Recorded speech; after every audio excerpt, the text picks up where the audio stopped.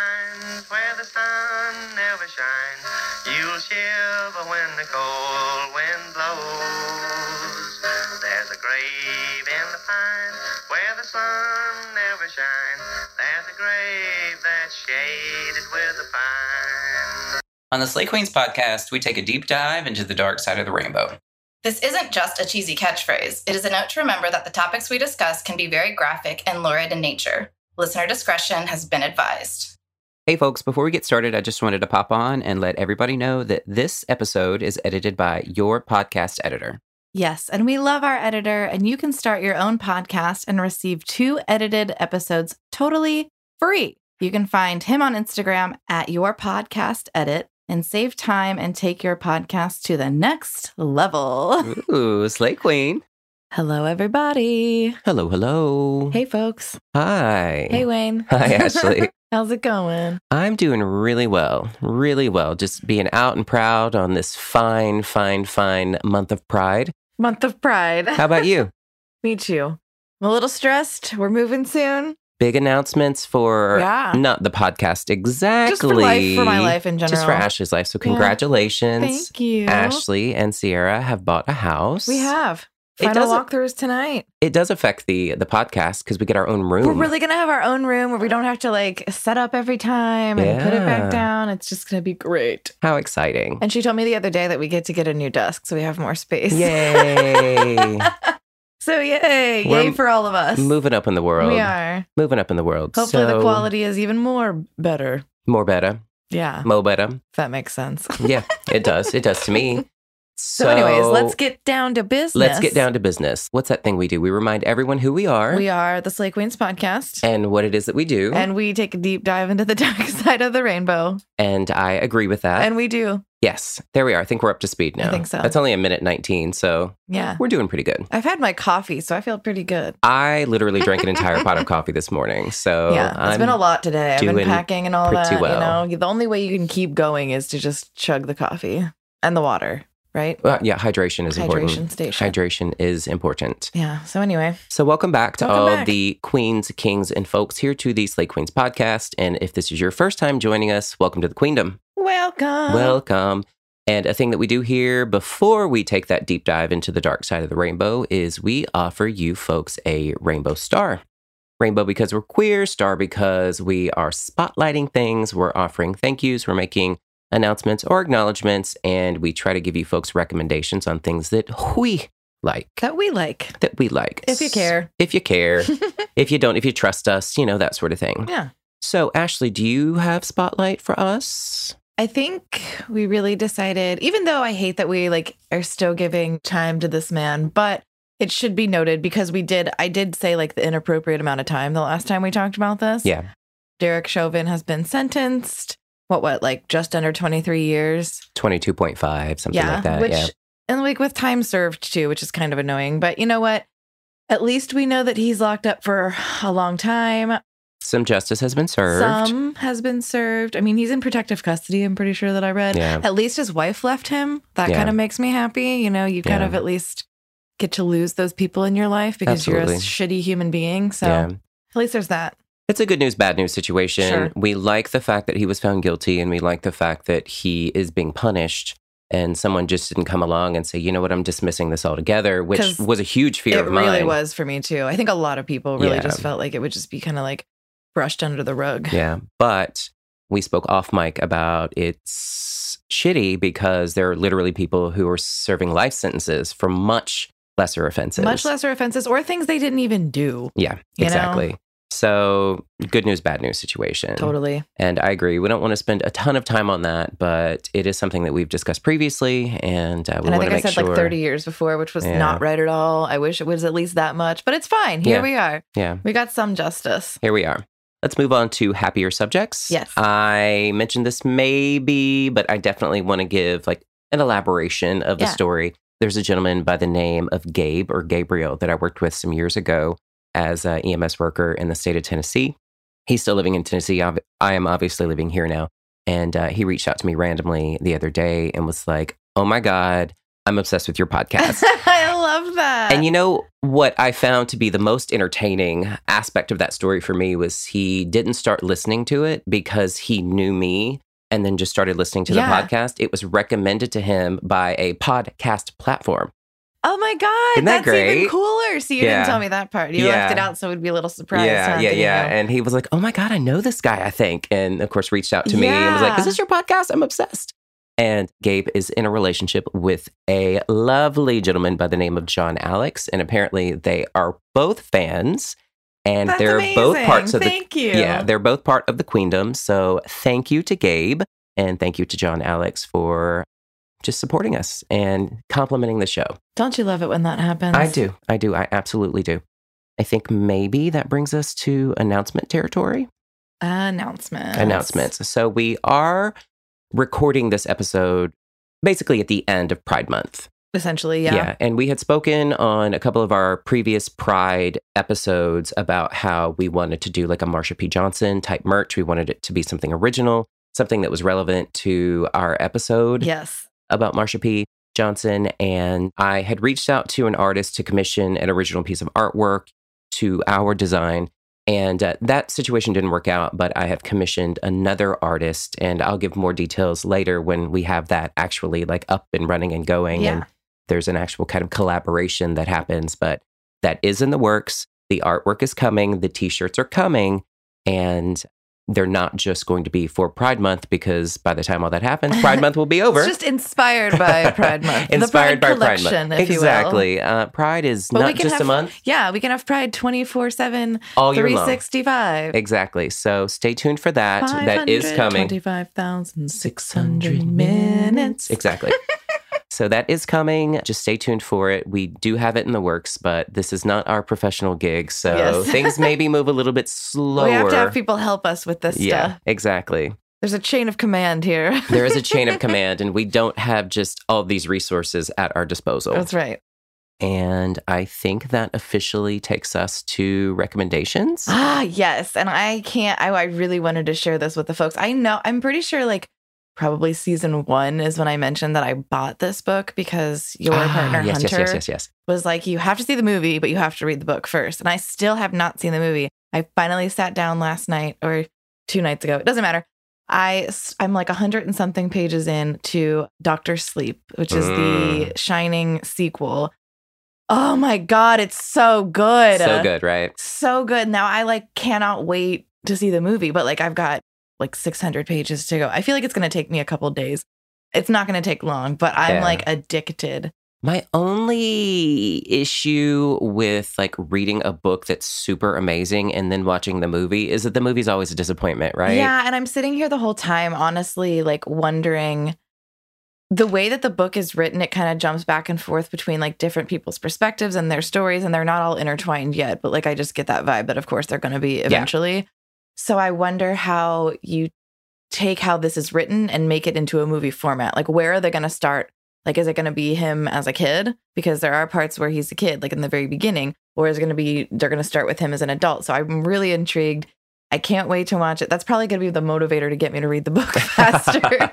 But yeah, what about you? I love that. I watched I thought it was really good, but we've discussed, you and I before, and I've mentioned on the podcast before that I actually like kind of bad, scary movies. Yeah. Like it's kind of its own, it's kind of its own subgenre of horror film.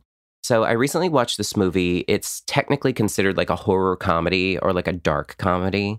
I watched it on Shudder. It's called Homewrecker. Okay. Yeah. That already sounds like a dark comedy, horror movie. Yeah, I definitely recommend it. It's a 2019 film.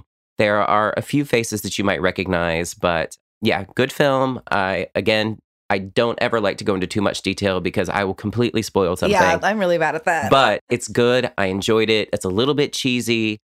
Some pretty good acting, and there's a twist that I should have gotten. But didn't. You were like, I wasn't paying close enough attention. Yeah, no, I wasn't paying close enough attention, but I really enjoyed it. Yeah, so Homewrecker on Shudder. Okay. Absolutely. I recommend it to you and the folks, and I think you all will enjoy it.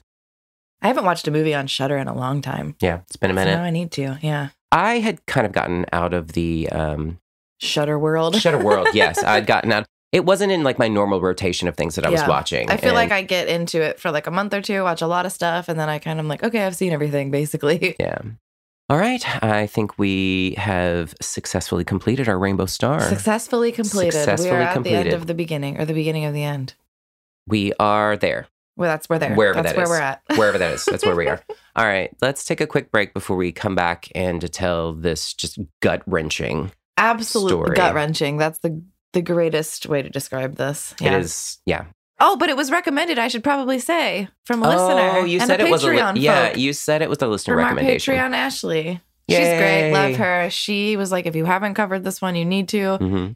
Because a little bit of a spoiler here, it's a show that we've covered before an episode of, but I think the reason that we've had it kind of lingering for a while. Yeah, but it's been on the to-do list for a while. I think one of the reasons, though, is because we've covered other cases from this show and we didn't want things to be too similar, that whole thing. So, and it's sad. It is really sad. Not that there aren't tragic elements to all the things that we talk about. I mean, hello, true crime, but this one just for me is so sad. It is really sad. It's really, especially with his mom. Yeah. Yeah. Anyway. So if you want to stay tuned for that. Yeah.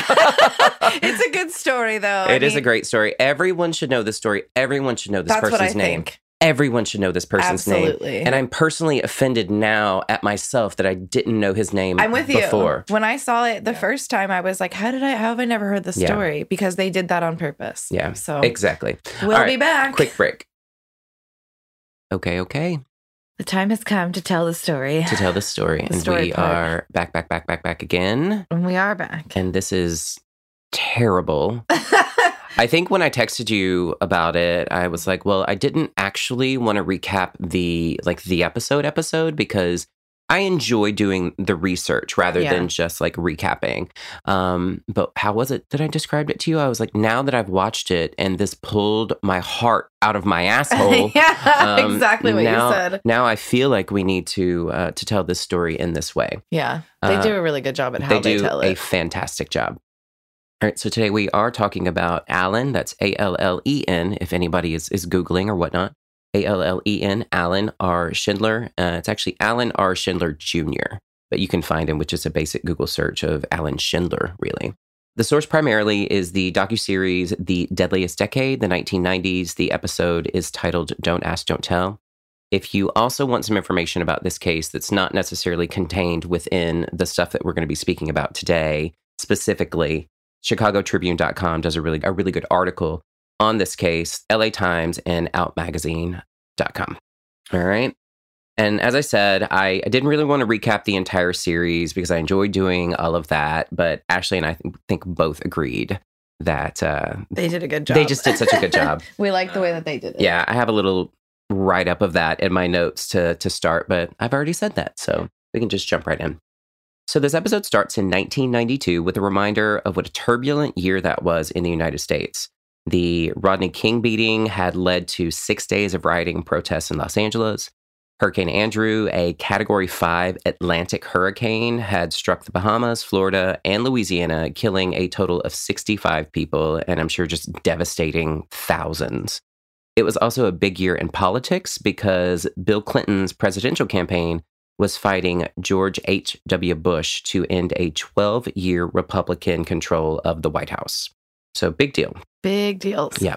They then did a quick transition from reminding us that old George Sr. had thrown up on the Prime Minister of Japan I love that during that time. That. Yeah. And that was like not relevant really to anything, but they just had to add it in They had to add it in there because then they were like, oh, and speaking of Japan, that's totally how that went. I did not even realize that was their segue. That's hilarious. Yeah, they were like, speaking of Japan, in another part of a country, a naval ship called the Blue Wood, otherwise nicknamed the Devil Dog, was docked at a U.S. naval port in Sasebo, Japan. And I apologize if I have pronounced that incorrectly. We try. Yeah. It was common for ships to stop at this particular port to resupply and also give the sailors a break from their normal duties for a short period of time. And this is when we are first introduced to Allen R. Schindler Jr. Allen grew up the eldest of 4 children, raised by their widow mother in the suburbs of Chicago. I believe it was Chicago Heights is what I read somewhere. The mother's name was Dorothy, and she described him as a talented and fun guy with a loving big heart. She tells us that Alan was an animal lover and that he was a jokester who was always doing things, quote, to drive her crazy. And she, of course, did it with a smile and kind of a laugh. We learned that after graduating high school in 1988, Alan, wanting to serve his country, wanting to travel the world, wanting to have an adventure, and also to follow in the footsteps of both his father and his grandfather, decided that he was going to join the Navy, which I completely respect. Absolutely. I think it's really sweet. Yeah. He completed boot camp in San Diego, California, before traveling to places like Hawaii and Australia. Always being the good son, he phoned his mother about once a week to tell her about all of these beautiful places and all of these great adventures. And you could just tell that they had a really fantastic relationship. Not a lot of moms get to say that. Yeah, and she just gushed about how proud she was of him. Like every opportunity she had. Oh, she did. He was like everything to her. Yeah. And she's such a sweetheart too. Yeah, this is a sad story, but she makes it so much sadder. She makes it so much sadder, but also so much happier in a way because she's such a good mother. She's such a good mother. It does make you feel like kind of more, what's that saying, like of confidence in humanity has been restored. Yeah. No, I completely agree with that statement. In January of 1991, Alan was assigned as a radioman on one of the most prestigious ships in the naval fleet, the USS Midway. He's so proud of this accomplishment that he starts journaling about his experiences on the Midway, with his initial entry reading, quote, "I'll be so proud to say that I served on board the USS Midway. Some dreams do come true," end quote. Doesn't that just tear at your heartstrings? It does. The same month that he joined the crew of the Midway, Bush Sr. declares war on Iraq, and Alan goes to war to serve. The USS Midway serves as a flagship for the naval forces during Desert Storm and the Persian Gulf. And for those like myself who are unfamiliar with that terminology, a flagship is a vessel used by the commanding officer of a group of naval ships. So it sounds like a pretty good gig, right? Yeah. Sounds like a pretty big deal. In his journal, Alan said that this was one of the greatest experiences of his life.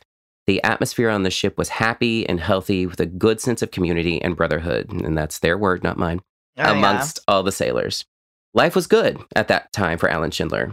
Then, in 1991, the Gulf War ended, and the Midway departed the Persian Gulf in March of that same year. And after 11 months on his beloved USS Midway, Alan is actually transferred to a different ship, the Blue Wood. But before he goes, Alan commemorates his time on the Midway with a tattoo of its emblem on his arm, because he just loved that experience, he loved that ship, and he was so proud to be a part of it. So right off the bat, this is not sounding like a good situation for Alan. Time. First and foremost, the ship itself has a bad reputation, hence the nickname Devil Dog, right? I suppose. I mean, yeah. Hello. But the Blue Wood was known for being disorderly, rough, and wild. Its crew members often instigated fights not only with other people on board their own vessel, but also other sailors from other ships. It also makes you wonder why this poor kid had to be sent there. Yeah. But ever the good son, Alan still kept in touch with his mother, calling her about once a week. And she tells us that though he never went into detail, Alan did express that he was unhappy living aboard that ship. She said he just seemed different. He said he wasn't as happy, but maybe he just didn't want to burden her with the details. And he didn't want to worry her, I'm sure. Oh, exactly. Because there's nothing she can do. So Exactly. Why make her worry? So that brings us back to the beginning of the episode. George H.W.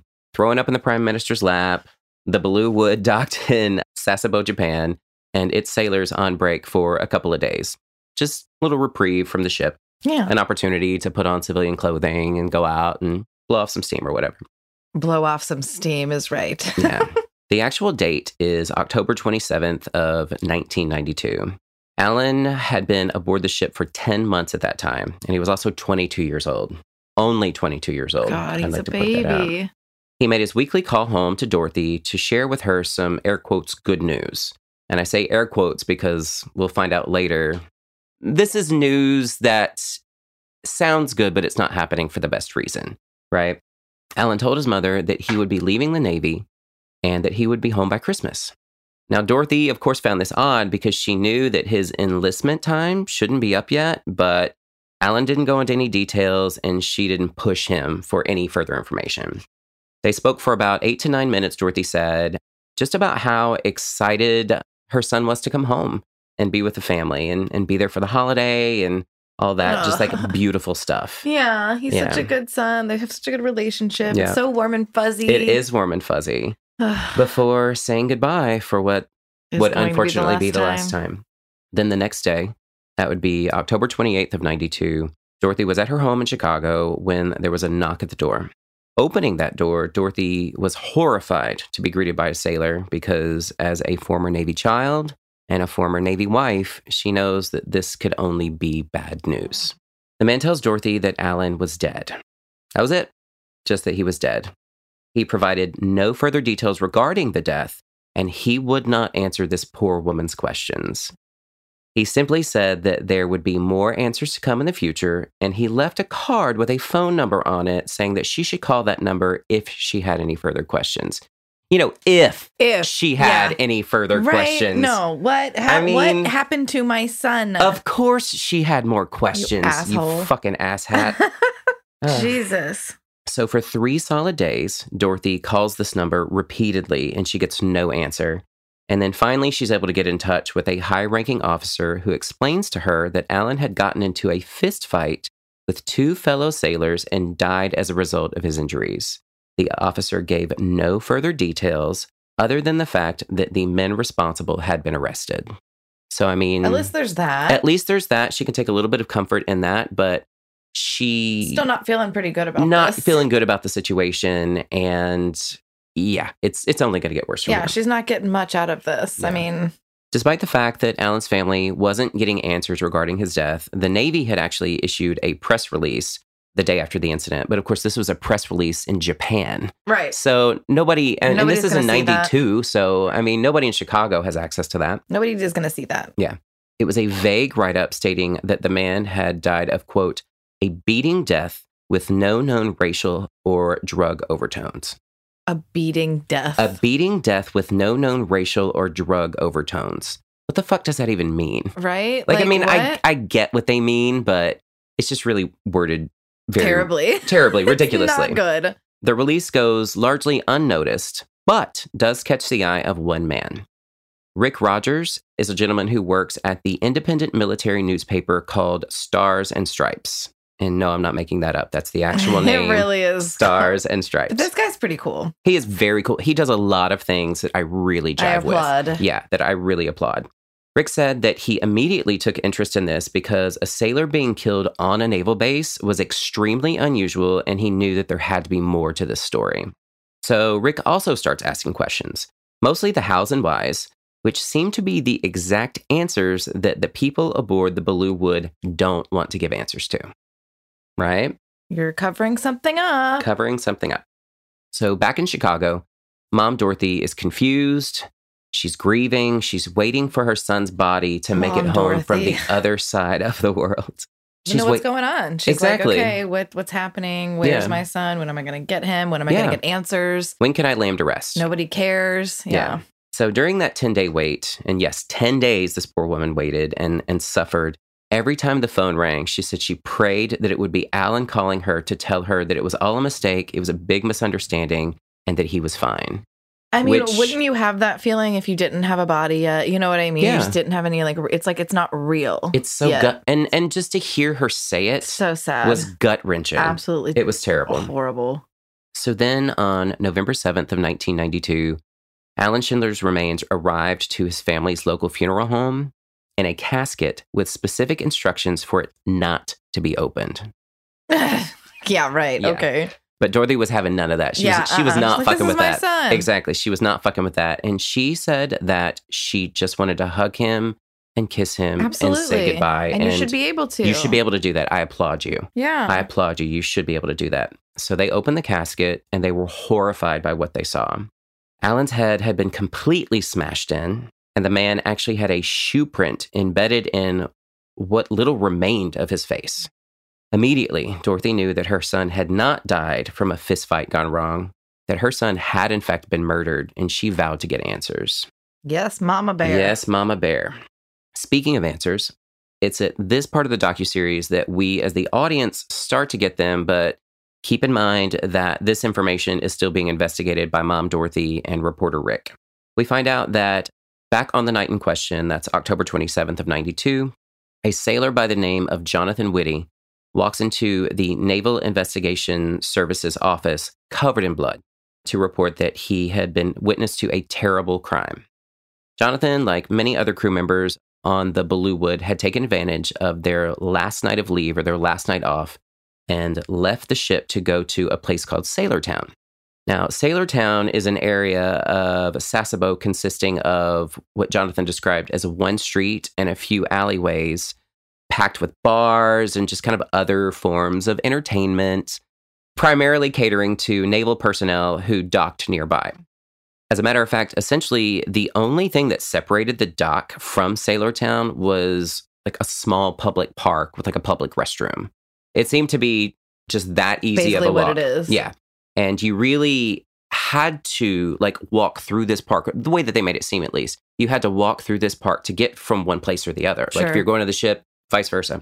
So it was around 11 p.m. that Jonathan was walking through the park back to the ship when he decided that he needed to use the public restroom. So he began to approach the restroom, but he was stopped when he heard some strange noises coming from inside. So instead of going in, he kind of gets a little bit closer and he peers through these windows. And it's those like really heavy, like blocked glass windows. Yeah, they're like frosted almost. Frosted, in a way. where you can see images. Or not you can images. see kind of like the outside. The outline. You can see outline. It's blurred lines. Exactly. You can see blurred lines. Yeah, thank you. Yeah, you can see figures. I think that's the term. You can see figures, but you can't make out like specific details. Exactly. Plus the lighting was poor. I mean, yeah, right? it's nighttime. So it's nighttime. Exactly. So he kind of is looking and he can see enough to be shocked by what was taking place. There were 3 men, one of whom was guarding the door. The second of which was lying motionless on the floor, while the third is jumping with the full weight of his body and stomping this poor man that's on the floor with both of his feet. And that you can make out. Like, you can tell what that is. Jonathan said that he could also hear the awful sound of blood gurgling as the victim attempted to breathe. Oh, God, it hurts. He was scared. He was horrified. So he ran quickly to get help and brought the shore patrol back to the restroom. Now, this happened pretty quickly, but not quickly enough to catch the perpetrators in the act. And tragically, not in enough time to save this poor victim's life. Jonathan and the responding officers attempted resuscitation, but were unsuccessful in those efforts because, frankly, this guy didn't even have a functioning mouth for them to provide, like, rescue breaths into. Yeah, he was, like, completely smashed up. It wasn't until that time, like they're attempting this resuscitation, it wasn't until that time that Jonathan saw the USS Midway tattoo on the victim's arm and then finally recognized the person as his shipmate, Alan Schindler, because I think he said actually in the interview that this person was completely unrecognizable. Yeah, that's the only way he could tell. Yeah. It's sad. It's really rough. All right. And reporting all of this to the NIS, Jonathan is able to give a basic description of the assailants. Because like we said before, it was dark. He couldn't actually see them, but he could give a few details. He knew that they were Caucasian men. He estimated them to be in their 20s. He said that they were wearing civilian clothing, but he did believe that they were probably sailors. Mm-hmm. Jonathan Whitty does his due diligence. He reports the crime. He was actually questioned as a suspect himself for a long period of time, et cetera, et cetera. So he's had a really shitty night. I would say. And he's still covered in blood because he got really bloody attempting to resuscitate this person that he didn't even know was his friend at the time. I can't imagine. Yeah. But rather than being able to go back to his quarters, clean himself up, et cetera, he's ordered to immediately report to the ship's executive officer. When he arrives, the ship's captain is actually also in attendance. And what is it they want, you might ask? Well, first of all, they want him to tell the full story of what he witnessed, what he saw, what happened. And second, they basically threaten him. Yeah. And order him to keep the entire situation a complete secret. Yeah. Or else We wouldn't want what happened to him to happen to you. Are you fucking kidding me? And if that's not a threat, I don't know what is. I was baffled to hear those words. And I also thought it was a little bit weird that, it's not weird, but like I didn't like that he was the only one of the shipmates that actually was on this show and commented. I mean, it makes sense because he witnessed this. Yes. But I'm just shocked that like no other sailors like wanted to even comment. And I'm sure they reached out to them, wanted to talk about it. But I guess it's because they were like, don't involve me. I'd very much like to not be involved in this. Yeah. What's that, Taylor Swift? I'd very much like to be excluded from this narrative. That's it. Thank you. Yeah. Thank you. You're welcome. Okay, so we as the audience know this, but just as a reminder, Mom Dorothy and reporter Rick, they don't know this information yet. They're still actively seeking answers and information separately from one another at this point, I might add. Yeah. So as Rick starts digging more into the case, he finds that 2 unnamed men have been arrested in connection with the murder of Alan Schindler, but they haven't been formally charged yet. And so he doesn't know who they are. He doesn't have their identities. He only has the identity of the victim. So, of course, he begins to look into Alan's background to see if that leads to any information about why he was potentially killed, why he was murdered. What was the motive? It's not the new millennium. He comes across information about Alan having been involved in an Article 32 hearing, aka a court-martial hearing. So that's maybe why Alan had spoken to his mother and said, hey, I think I'm going to be home soon. I'll probably be home by Christmas, because he was facing a potential court-martial. Yeah, discharge. And he knew something was about to happen. He knew something was going down. In addition to that, the Stars and Stripes paper receives a letter from people identifying themselves as non-military personnel who were friends of Alan's, and that they were concerned that the U.S. military was trying to cover up the real reason that this man was so brutally murdered, suggesting that the attack was a hate crime, a, quote, gay bashing. But authorities were trying to sweep it under the rug as just a difference of opinion between a difference soldiers. Of opinion. That is what they said. Thank you. I was trying to remember what like dumb small thing they made it. Yeah. Like, oh, we're just going to brush that right off. Let's just go ahead and give it there you go. You gotta be kidding me. That's 3 gallons of bullshit in a 2-gallon bucket. Good call. For sure. Call. Yeah. I got him out today. Finally, we haven't forgotten about him. We haven't forgotten about our third host. Yeah. The good old bullshit button. So this letter seems to corroborate the information contained within the Article 32 against Alan, because at that time, it was grounds for discharge from the Navy or the military in general if you were a sailor who was found to be a homosexual. Mm-hmm. Also, by that time, Bill Clinton had won the presidential race against George H.W. and had promised to lift the ban against gay people in the military during his campaign. So that was one of the promises that he made. Yes, it was, but So put a pin in that. We're going to circle back around to it. We will. Before moving forward with this information and publishing his article, this is one of the things we were talking about earlier, that I was talking about at least. Reporter Rick does the absolute correct thing, the most thoughtful, admirable thing, in my opinion. He reaches out to Alan's mother and delicately broaches the subject of whether or not her son was in fact gay. Because he doesn't want to publish this information, A, if it's something that his family didn't know about him, and B, if it's potentially not true. Absolutely. He was doing the right thing. That's what real reporters should do. Yeah, he absolutely did the right thing. Know your research. Do your research anyway. Yeah. Dorothy informs Rick that she had no knowledge of her son being a homosexual, and frankly didn't believe it because, and bless her sweet little heart, she was like, well, Alan had girlfriends and he even went to the prom. Yeah, he even went to the prom with a girl, yes. Oh, honey, didn't we all? Oh, right? Yeah. Didn't we all? Most of my male dates at prom were prettier than I was. I mean, I respect it. I also had to question that just a tad bit because I don't know if you noticed it or you saw. So I would assume, and maybe this is just me assuming, which is incorrect. We should never really assume. But I would assume that before this conversation took place, they had already had his funeral, right?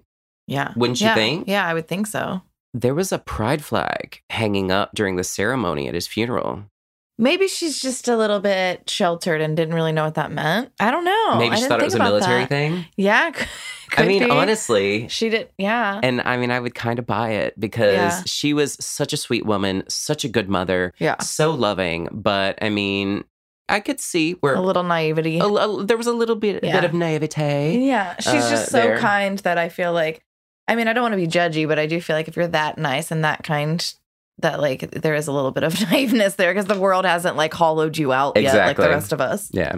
All right, so another reminder, up to this point, Rick Rogers and Dorothy seem to be the only people interested in reporting this story or finding out what actually happened to Alan. That is until Rick publishes his article titled Slain Blue Wood Sailor Was a Homosexual. And then it blew. And then boom. Yes, ma'am, like dynamite. After the death of Alan Schindler gained international attention, including some high-ranking folks in U.S. politics, the Navy came out with information regarding the perpetrators.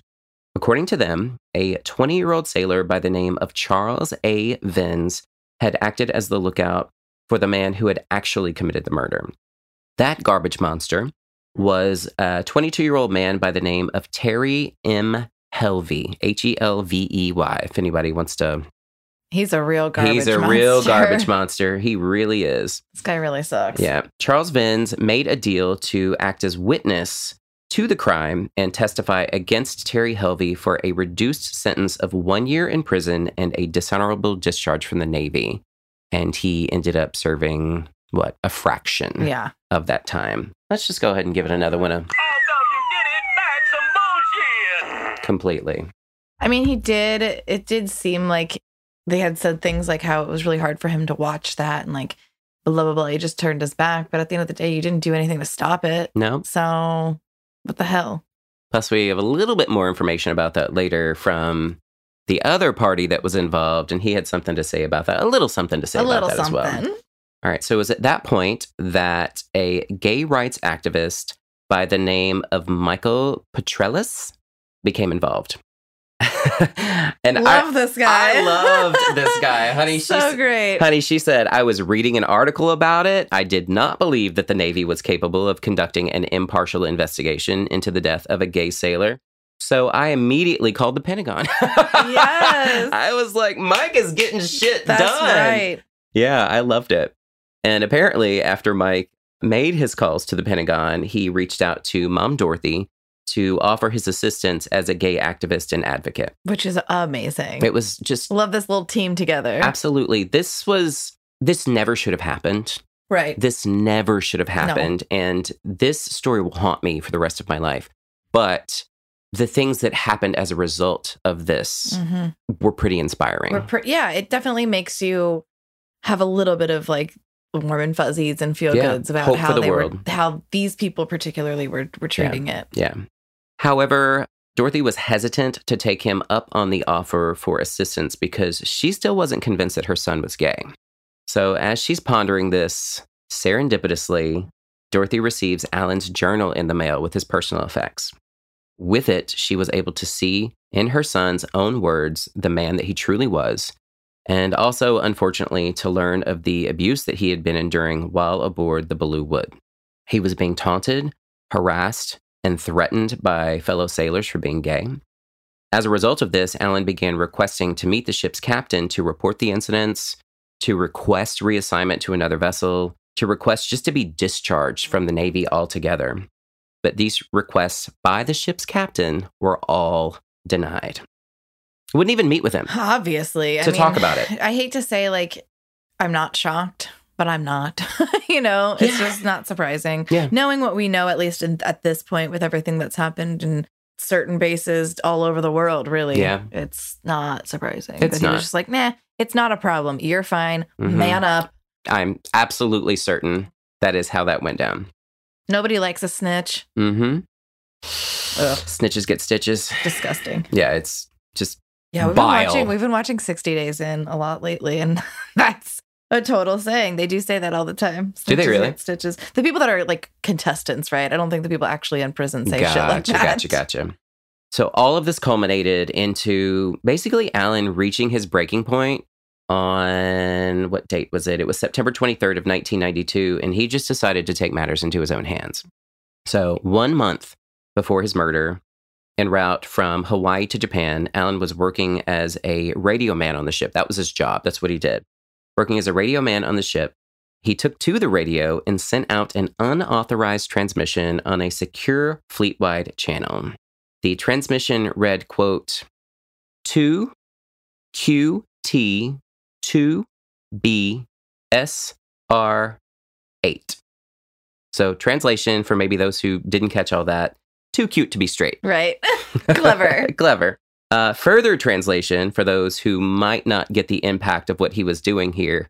He's literally choosing to out himself so that he can be discharged from the Navy rather than continue to live in this miserable situation. He's like, a dishonorable discharge on my record is better than being here. Is better than being here. Which is really sad. That's really sad. It's terrible. Because he loved what he was doing before and then was moved and ignored and battered and treated like garbage. And it's their fucking fault. It was. And he took so much pride in what he did up until what he was doing was making him miserable. Yeah, he was a great sailor. Like, you're losing a great sailor. Yeah. You know what I mean? Someone who signed up to protect this country and all of those things, serve our country. And you're just like, yeah, you got to go. A person who was doing it for all the right reasons. Yes, that's what I mean. Yeah. Okay, so as a result of this, Alan was ordered to participate in a proceeding called a captain's mast, which is actually a disciplinary, like, sort of function or disciplinary meeting with the ship's captain or admiral. Now, Alan requested that this be a closed meeting for confidential reasons, but of course, the captain disregarded that request, and 200 to 300 of his fellow sailors attended this meeting. Translation again, because I like to repeat myself. Translation again, anyone who didn't already know that he was gay and wasn't already harassing him because of it now knew. Was like, they were invited in to, like, it's like he did exactly the opposite of what he wanted just so he'd be outed more. Exactly. So now enter Terry Helvey. Terry was known throughout the ship to his peers and to his superiors as a hothead who had a particular dislike for homosexuals. The fact that Alan was not only gay, but also outranked him as an officer seemed to just worsen the situation. Oh, of course it does. Right? Toxic, fragile masculinity. Yeah, right? Exactly right. Alan reported multiple incidents of harassment and also physical violence from Terry Helvey to their executive officer, who in turn does what? Nothing. Not a damn thing. Yeah. Because why would you, right? Yeah. Now out to all the staff aboard the ship, including the captain, Alan Schindler contacts a Navy lawyer to begin discharge proceedings on the grounds that he is admittedly a homosexual. Cut back to February 9th of 1993, Terry is finally formally arraigned on charges of the first-degree murder of Alan Schindler. If convicted, he could actually face the death penalty. Those close to the case, however, were concerned that another plea deal might keep Terry from receiving the appropriate punishment for the crime because they had already made a plea deal with Charles Vins, and he didn't even serve a year. Yeah. I would be nervous too. Like, I would be hella nervous. Absolutely. Absolutely. And there actually was a plea deal, but not a bad one. This one was kind of appropriate. And even before agreeing to it, the Navy actually contacted Dorothy to see if she had any concerns regarding it. The deal was to take the death penalty off of the table, and Dorothy agreed. And you're going to say why she agreed? Yeah. She stated that she didn't want to make his mother lose her son and have her hurt as much as Dorothy had been hurting over the loss I couldn't handle that. That's just, there's not even a word for that. It takes such a strong, selfless person. Yes, absolutely, because I am not that person. I'm not the one. I do not think I'd have made the same decision under those circumstances. Either. I've been like, can we make a plea deal so that someone stomps him to death? That's what I'm saying. Is that in the books? Can we do that? Yeah. So Terry pleads guilty to a lesser charge of murder with intent to cause bodily harm, which the wording sounded strange to me. So maybe that just means intent to cause bodily harm. Like, he intentionally caused bodily harm, but that resulted in death. Yeah, I think which it was not like, his intention. He basically, they're saying like he intended just to like beat the living crap out of him, but it ended up in murder. Yeah. It was an accident, essentially, like involuntary manslaughter, but not even that good of a charge. Yeah. And I say good, meaning like that would be better than what he got, you know? Yeah, exactly. Okay, so as part of the plea agreement, Terry has to come clean about all the details of what occurred on the night of Alan's death. So he's going to fill in some of the gaps for us. Because at this point, we just don't know. We don't know everything that happened. We know enough, but we don't know everything that happened. So he admits that he and the accomplice Charles Vins had been drinking in the park when they spotted Alan walking back to the ship from Sailortown. Alan walked into the restroom to relieve himself, and the two men followed him inside. Terry goes in, found Alan using a urinal, approached the man, and quickly punched him in the nose, which knocked Alan to the ground, which is just a sucker punch, man. Absolutely it is. He wasn't expecting you. Yeah. Pretty sure he was probably like at a urinal too. Yeah, and he was. Yeah, he was at a urinal. And you caught him with his pants down and even like he doesn't even have his hands up. Like what? And he's probably drunk. He's probably a little intoxicated. This He's enjoying his last night out. Ultimate sucker punch. Yeah, what a fucking dickbag. So Charles Vins, who claimed to have been just a watcher, right? Yeah. A looky-loo in the situation. A looky-loo. He actually attempts to join into the bashing by kicking Alan in the head. So the second blow came from Vins as a kick to the head. But Terry quickly tells him to back off because he wants Alan all to himself. Yeah, I forgot about that. Yeah. Yes. Terry then begins stomping Alan's head with the full weight of his 6'4", 240-pound body. 240 pounds. Mm-hmm. Started at his head and worked his way all the way down and this is Alan's like body. Straight up like pogoing on this guy. Like this isn't just like taking one, like any of it would be better, but it really is like just his whole body weight just jumping up and down. And Alan Schindler was 6'1", 180 pounds, by the way. Yeah, so smaller framed person.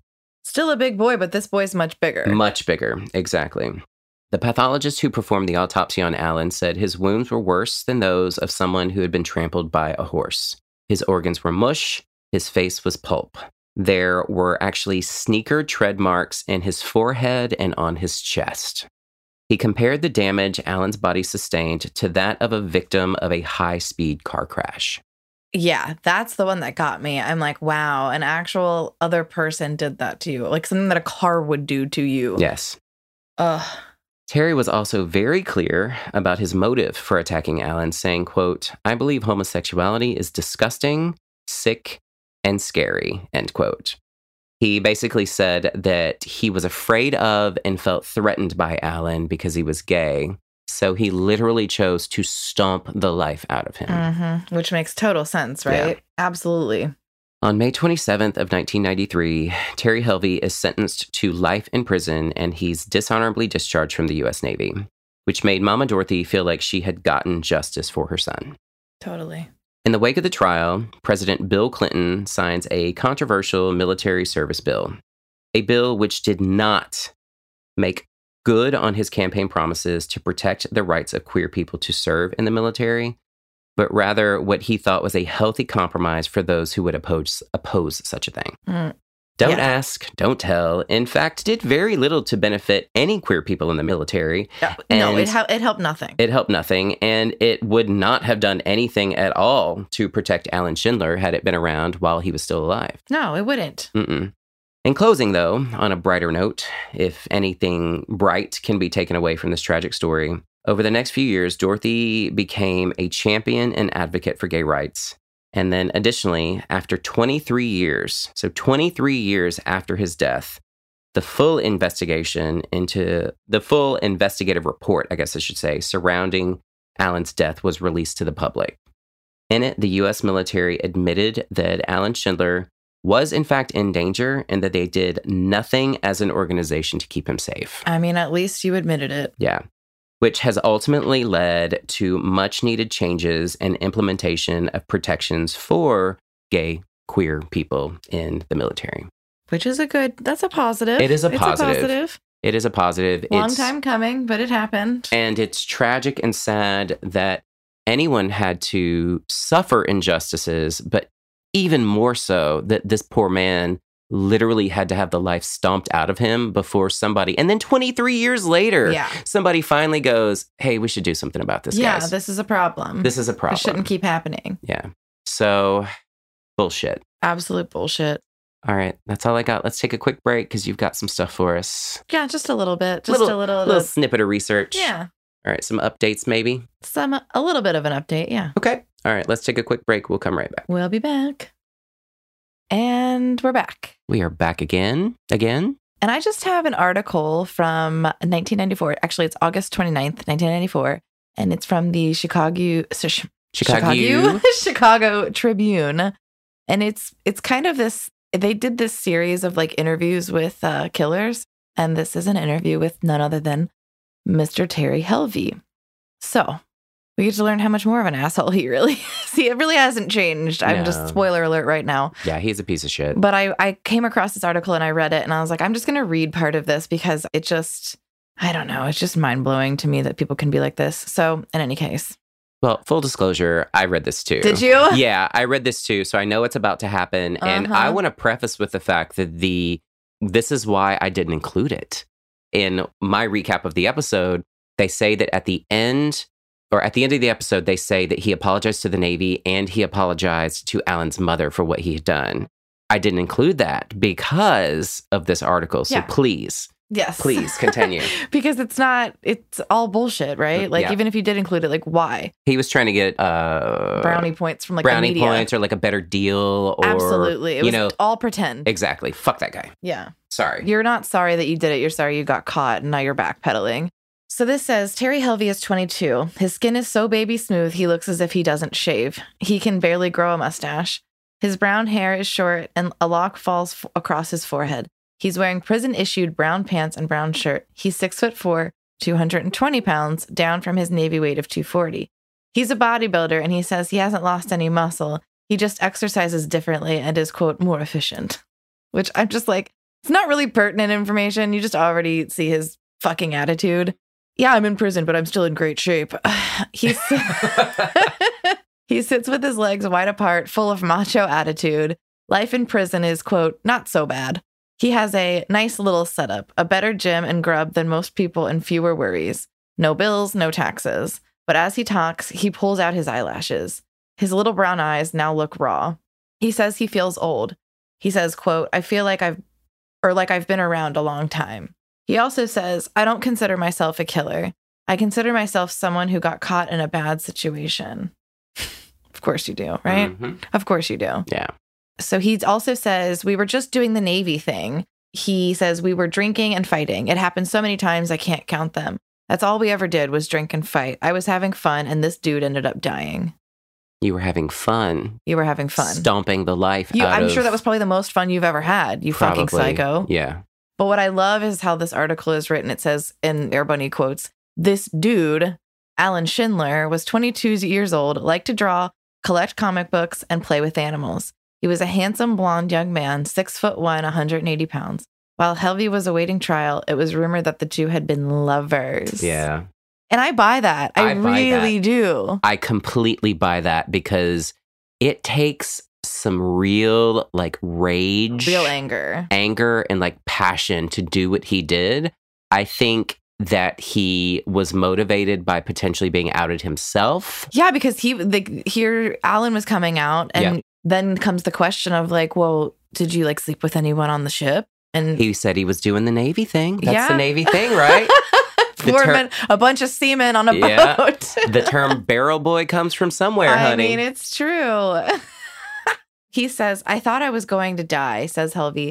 Having people think he was gay was worse than facing a possible death sentence. He says, to tell you the truth, that was the straw that crushed me. And when I got torn apart, it's not like a normal person. You're not talking about a bomb ready to explode. You're talking about an explosion happening, which doesn't make a lot of sense. No. But they're saying that he's like talking about rage, like the rage that he feels inside of him. But he's a little ass backwards, right? I think he's trying to sound intelligent or poetic, but he doesn't have the ability to do so. Yeah. He's not. He's like the kind of prisoner that like writes poetry that's like, ice burns just as hot as fire. Oh, shit. Okay, so by the time of his death, Alan Schindler had accepted his sexuality. He had just told the ship's lawyer he was gay, but it was already well known on the USS Bellewood, which was the home to Schindler and more than 900 other sailors, which kind of was baffling to me. I didn't know there was that many. I think they said, or I read somewhere, 950. Jeez, that's so many people. I feel claustrophobic just thinking about it. Honestly, because I know it's not that large of a ship. It's not a yacht. Like, what's happening? It was common knowledge. I mean, I guess it's not that comfortable, I should say. Probably overpacked, tiny quarters. I couldn't do it. Quote, it was common knowledge, says Helvey. He had worked with Schindler and considered him a smart aleck. He didn't like him, and he didn't like any gays. I was big time against them, says Helvey with a wide grin. That's what was bred into you as soon as you got to boot camp. It was banged into your head.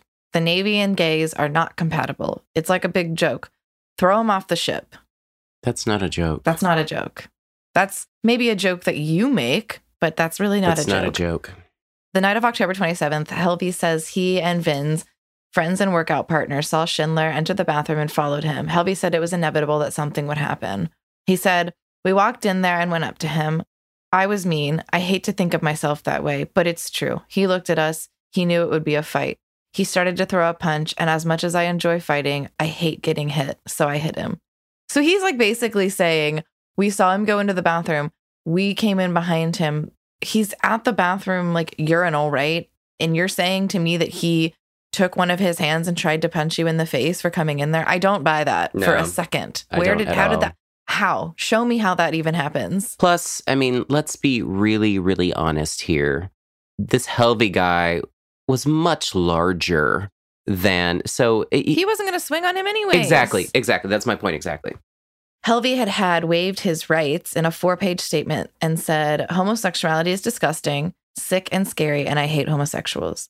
The agent suggested he express some remorse, so Helvey wrote, I regret this incident happened, and I feel like it could have been averted had homosexuals not been allowed in the military. That was his remorse. That was his giving. Remorse. Yeah. Fuck that You guy. should show some remorse. Be a little bit of a human. Okay, well, I regret that this happened, and it wouldn't have happened if, gays weren't allowed in the military. It's your fault, not mine. Basically, yeah, that's what God forbid he accept any ownership of anything that he's done wrong, up to and including stomping the life out of an innocent person. And a lot of this, I mean, I kind of just want to leave it there, but a lot of this is just him saying things about how he can fight. It's all I can do. He says my brain is good, but all I've ever used it for is as a strategic shell. I'd rather have business sense. I'd rather want to work on a computer than throw it, but that's me. But he's basically saying I wish that I was normal, but I'm just an aggressive guy and I don't know how to not be this way. But at the end of the day, he just kind of goes on and on about how he's the strongest one ever since boot camp. I was the strongest one. I was a master of arms, blah, blah, blah, blah. And it's that's not what we're here for. You're still 2 years later sitting. He says that he was afraid of, the F words. Yeah. And that's why he wanted to kill them. And I'm just so if this man gets out, he's just going to go around killing a bunch of F words. That's essentially what I get from this. Do you agree? No, I absolutely do agree. I was pleased though, and maybe it exists and I just didn't come across it in my research somewhere. I was pleased though that I didn't see that he was going to have a possibility for parole ever. So I'm very happy about that. Which is probably why he feels so comfortable now in these interviews, this isn't even now. I couldn't find anything more recently because people probably just don't care about why give him more press anyways down the road. I agree. Don't give this piece of trash more press. But like we said before, people should know Alan Schindler's name and his story. His story should be way more out there. I agree. For sure. So, yeah. So, folks, tell this story. Share this episode. Say this person's name. Get the name out there. It's a name that should be recognized. Yeah. For sure. Yeah. I mean, and there are many, many, many, many, many other names as well. But I was disappointed in myself that I didn't know this man and his story prior to this. Yeah. Oh, I also wanted to throw out there that I looked up when Don't Ask, Don't Tell was eliminated. I mean, I remember it, but there could be people out there that don't or don't know. And that was when President Barack Obama was in office. Yes, ma'am. And so it started February 28th, 1994 and ended September 20th, 2011. Yeah, it affected a lot of people and not in good ways. I had friends in the military that it definitely, and it mentally, physically, everything, it just messes with you. It's not good. Well, I had a friend who was dishonorably discharged from the military because she was found to be a lesbian. That's right. You have told me that. Yeah. And I'm not surprised. I mean, it does, like, it really does happen. It's not, it did happen, I should say. It's not just something that we made up. Mm-hmm. No, it's a real thing. Yeah, it is a real thing. Well, thank you for that.